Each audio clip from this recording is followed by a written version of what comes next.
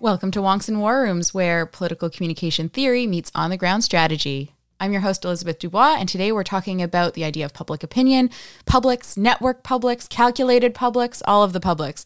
My guest today is David Coletto, and I'm going to get him to introduce himself. Mornings, David. Pleasure to be here. For the last 10 years, I've been running and started a polling firm based in Ottawa called Abacus Data.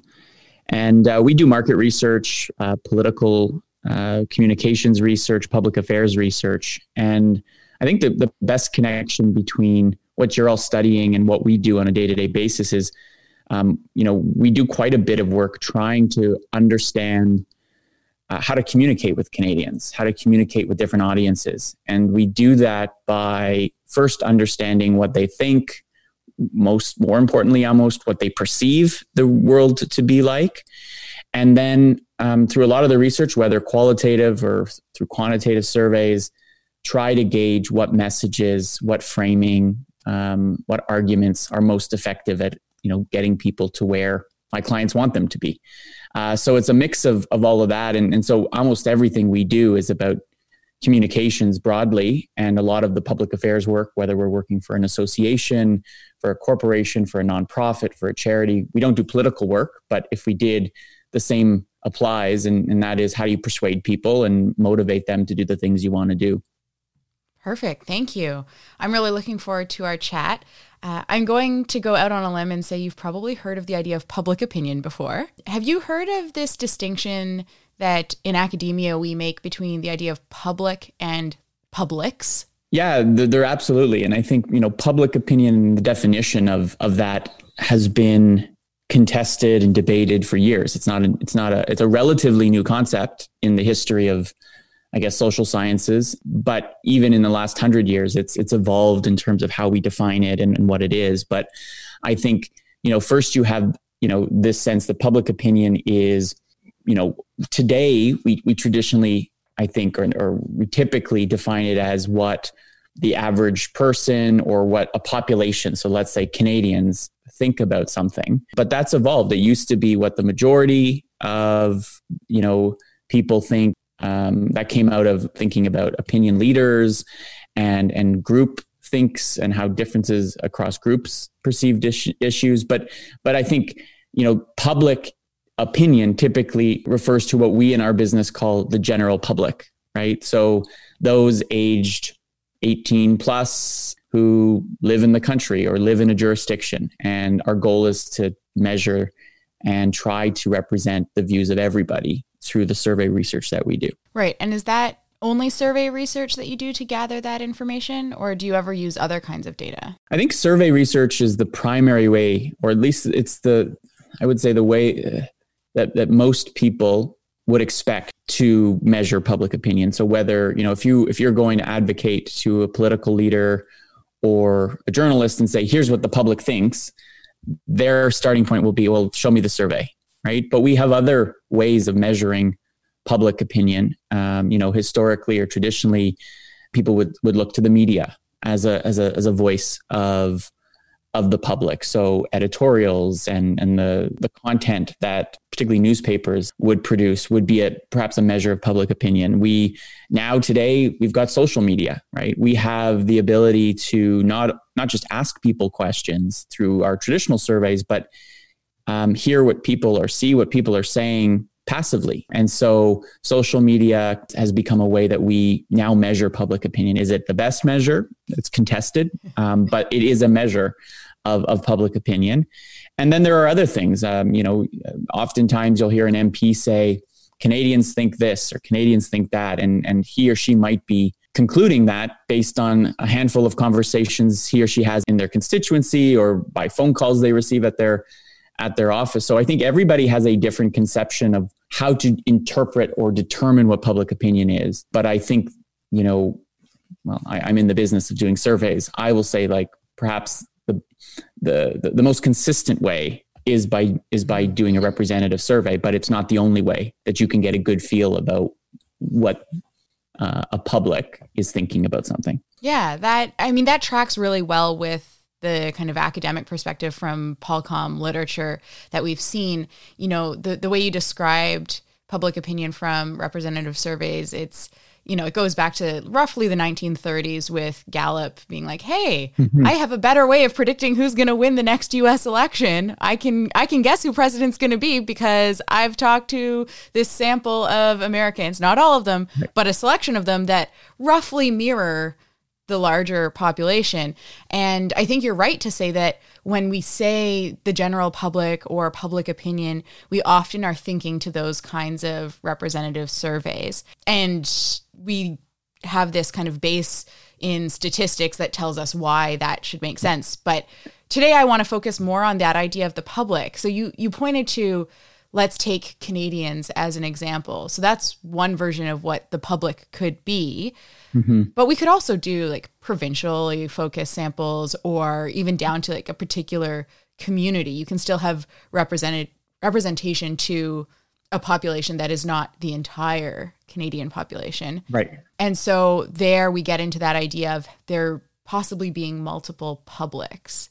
And so I wonder, when you're working with clients to try and establish what kind of survey you're going to run and what the population is going to be, do you guys have conversations about which public they care about? And what kind of language do you use when you're talking to them about establishing that population? Absolutely. Let me give you some examples. One that is perhaps the least relevant to your class, but probably the easiest to understand, is if you are a cat food maker, the most relevant public for you is owners of cats. Like they're the ones going into the pet shops or going on Amazon and buying cat food. So if you're going to want to understand that audience that matters to you, well, then cat owners is particularly important. But from a more sort of political comms perspective or public affairs perspective, one of the things we often do when we talk about political research is the difference between those who can vote and those who can't. So, eligible voters from a public affairs lens are more valuable than those who can't. They have a direct say in the country. There's lots of people who live in Canada who can't vote and are impacted by the decisions that political leaders make, but they actually have no say or direct say in who gets to govern them. So that would be one way of slicing it up. But then we can also take it one step further and say, well, I'm only interested in likely voters. So even if you've got 20 plus million Canadians eligible to vote, we know in the last few federal elections, for example, about 65 to 70% are going to turn out. So you distill that even down, and that means that public is probably a little bit older, a little bit more wealthy. And so we're talking about a different group of people. So the more that you kind of distill down to a smaller group, who you're talking about will inevitably change. One of the other subgroups or publics that we often talk about in public affairs is engaged Canadians, right? Or informed Canadians. And it's about 30% of the country who actively consume large amounts of media, perhaps are most likely to participate in political life beyond just voting. So they may be members of parties, they may be donors, they may actively tweet or share on Facebook their political views. And that public is particularly important from a advocacy or communications perspective, in that not only are they consuming more information, but they are influencers themselves. And so if you understand the influencers, if you understand where they're almost leading everybody else, so if they think X, then maybe in a few months, the rest of the country will follow them. So it's a particularly important, I think, public that we often look to, because they are signals to where perhaps the rest of the country might be going. Yeah, that's super interesting. And, you've used the term opinion leader a little bit, and I've actually got another episode about opinion leaders. So the students are going to be introduced to that idea. We talked about opinion leaders in the sort of like on the ground, getting out votes context with a campaigner. But what you're describing strikes me as being connected to the idea of like early adopters. So looking to the people who, new tech comes out, they want it first, or there's a new idea kind of percolating in the public. They're the ones who are going to inform themselves first. And we see them in a bunch of different areas, which is super interesting. But it brings to mind a question for me of what's the difference between the idea of a public and just like an audience or a segment of the population? Like, is there a meaningful difference between how we conceptualize public and just segmenting out the group. And so maybe I can give you a bit of background on how Polcom literature has talked about publics. They've looked at the idea of publics as being sometimes connected through community, connected through shared experiences, connected through shared goals or aspirations. And the more we get into those sort of like cultural definitions of public, the harder it is to do nice, clear, sort of systematic assessment, which obviously is necessary for survey research. I was wondering what you think about that idea of public needing some sort of social connection to be considered a public. Yeah, I think I'm increasingly a believer that matters to the outcome. And when I say to the outcome, I mean to what that public does or how they move or act collectively. So if I, as a researcher, take a sample, say I interview 1,000 Canadians, and I decide I want to split them based on their views towards climate change or government spending or some demographic profile, that's useful to some extent for me in terms of, describing who they are and why they matter. But I think to your conception of public, it will matter more if those groups I create, and I'm creating them based on my own decisions, actually have an identity. They identify with that group. They see common cause. And when you have that, that's a kind of public, or that is a public that I think is much more meaningful because it's going to be first a durable kind of structure that then allows us to think about that group as having certain attributes. And I think that is, in my mind, if I think of like, we're talking somewhat conceptually here, but that's the basis for us to understand how to structure it. But that conception of public as being something that's first felt by an individual within that group or is led by a leader or a set of leaders, I think gets us to a point where they matter more. And the reason it I think matters is you hear all the time political leaders, those who have power, referencing publics, right? Referencing the views of these groups. And that's where, if they're well-defined, if they have common connections, they are more likely to be influential and to be listened to. And so I think that's the value in it. But I do think that there is a distinction between a segmentation or just dividing people by their characteristics or their views or their behaviors, which is what we normally do in market research in terms of segmentation. We never use the term publics, right, to describe these subgroups because I think there's something deeper in that public view. I'll give you an example. When I was doing my studying in grad school, I was fascinated by the identity that Quebecers and Scots might have to their subnational or national state, and the role that played in their views towards, sovereignty or independence. And so when I think about Scotland, for example, there's a question that researchers often ask is, do you see yourself as more Scot than British, or equally British and Scottish, or more British than Scottish? If we use that question to divide publics, for example, in Scotland, you do see a distinction there, and that's partly built around identity. Right. And so we can speak to those who identify more as Scottish as a subgroup or a public of that nation that I think affects their behavior, and there's a common identity. And we now see, a strong independence movement in Scotland and a referendum a few years ago that I think was built on that. And so when the current First Minister of Scotland, she herself supports separation, their Nationalist Party, when she speaks of the public in Scotland, she, I think, is speaking about that group, right? As opposed to the broader population, because they have alignment and common cause.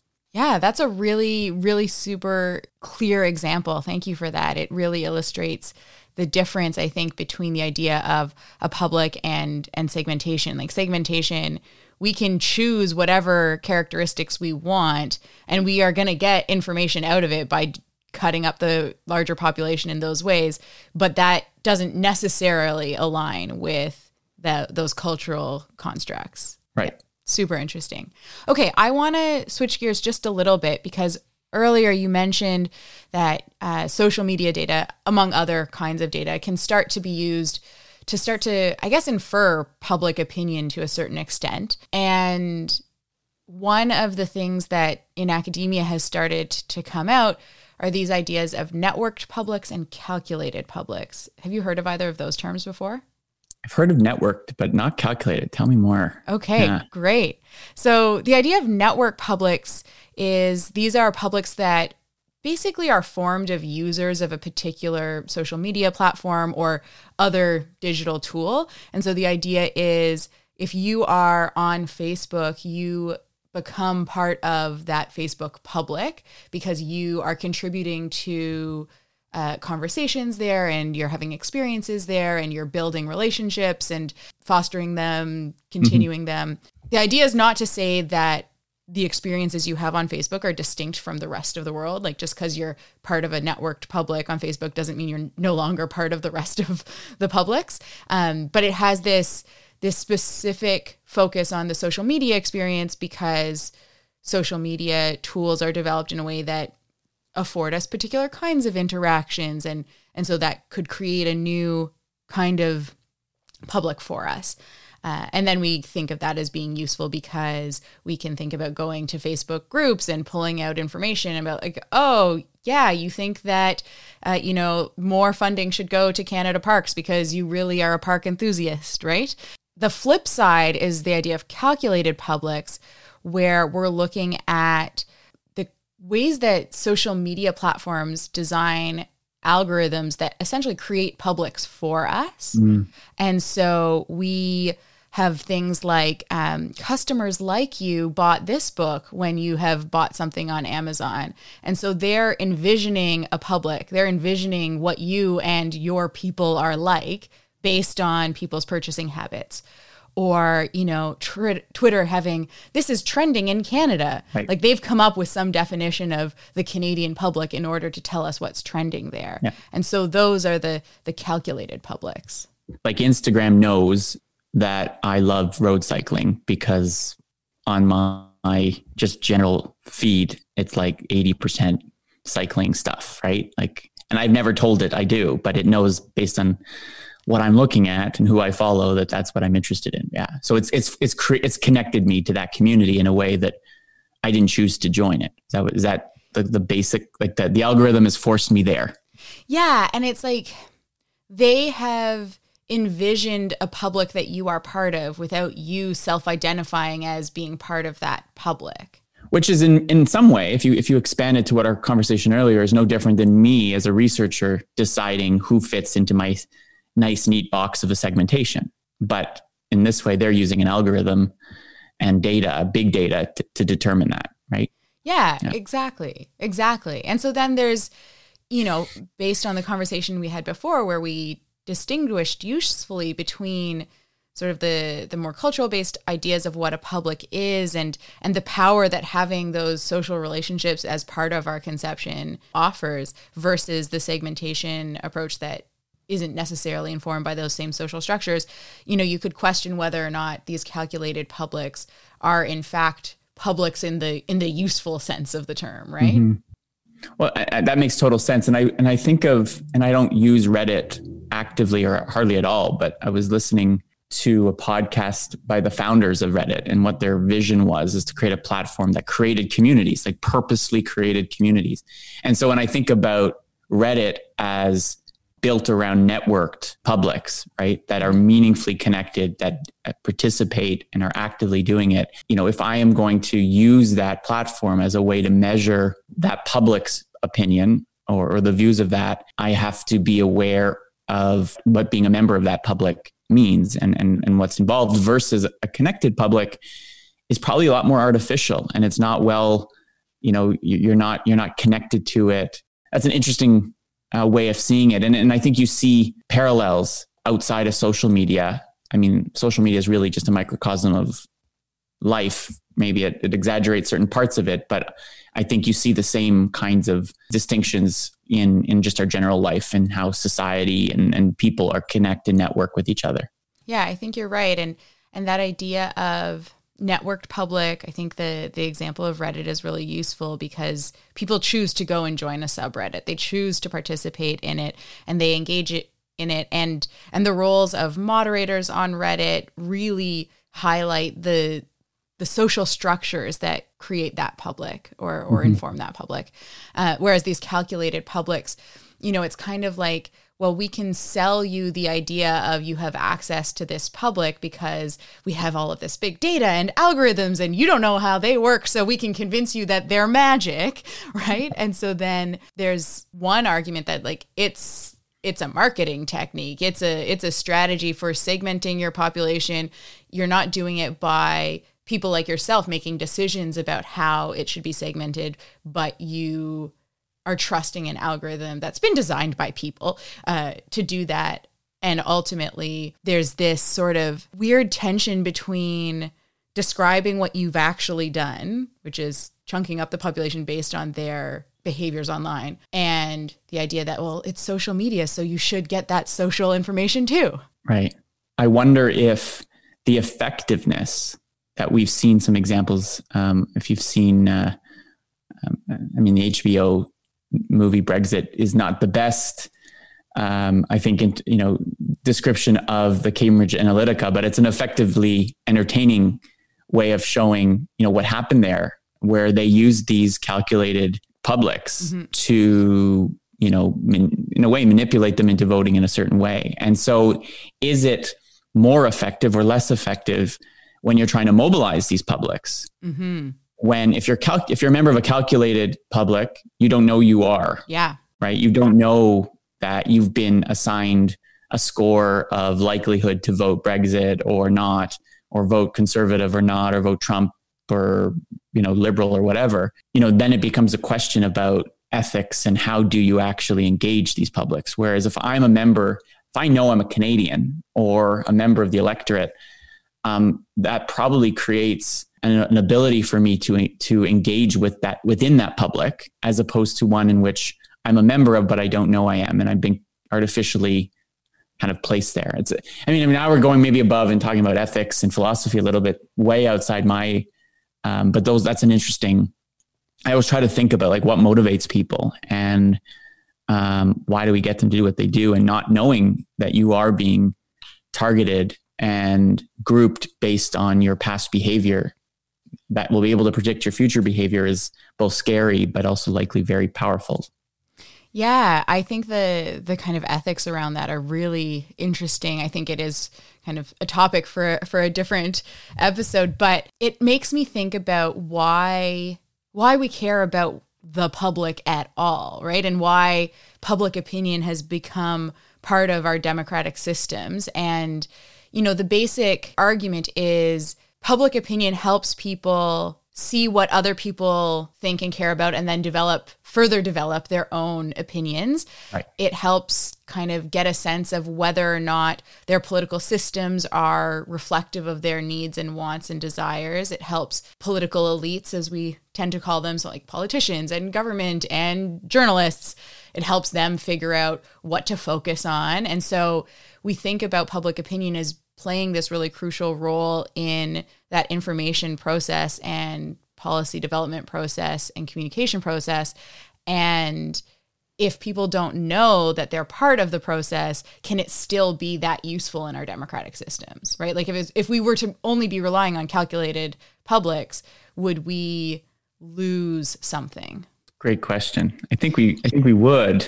I just don't know what. I think it's so new, right? It's such a new concept, and I think you lose that sense of community. You lose the motivation, the ability to feel connected to it. But it just feels so artificial, right? It feels. I think it sounds like that world none of us want to live in. And I think it also, and to the point of why public opinion is so powerful a concept, is that it is often used to justify decisions. And as you said, we live in a democratic society in which every person has a vote, and therefore there's a natural connection, a natural relationship between the concept of public opinion and that democratic system, because we care what each individual thinks of things. But that's a relatively new version of public opinion, where in the past leaders of social groups, elite opinion was actually the indicator of public opinion. Anyways, it's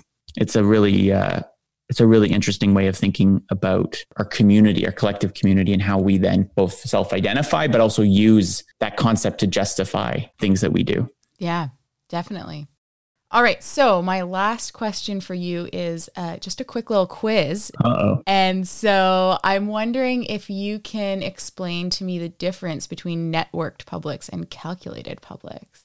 Oh, okay. So a networked public, and we're talking this through like, I guess the lens of social media is how I'm conceptualizing it, but a networked public would be one in which I actively participate on, say, Reddit or Facebook or Twitter, and may through that get connected with a group or a broader group. And that's defined by my participation and my activity through it.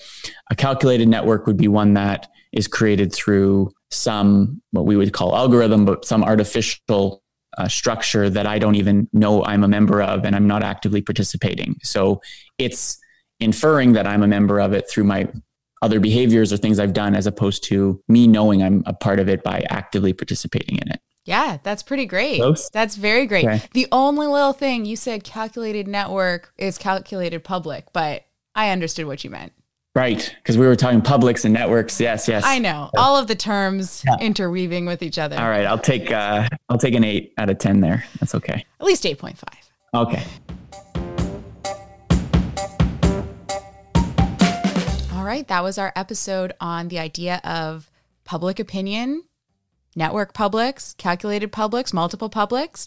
We talked a lot about how public opinion is often thought of as kind of the aggregate of all of a population's opinions or ideas on a particular thing. But then we dove into the idea of having multiple publics depending on who your population is, who you actually care about, who you conceive of as being part of a community. We talked about the cultural aspects and social dynamics of what constitutes a public and contrasted that to simple segmentation, which often happens in survey research. Then we jumped into the idea of network publics versus calculated publics, network publics being ones that are communities of users of a given social media platform, whereas calculated publics are the publics kind of conceived of by the platforms themselves, the algorithmically driven creators of people like you and friends of friends on Facebook and those people who are contributing to whatever's trending in your region on Twitter. If you'd like to know more about any of these concepts or theories, go ahead and check the show notes or paulcomtech.ca for more resources.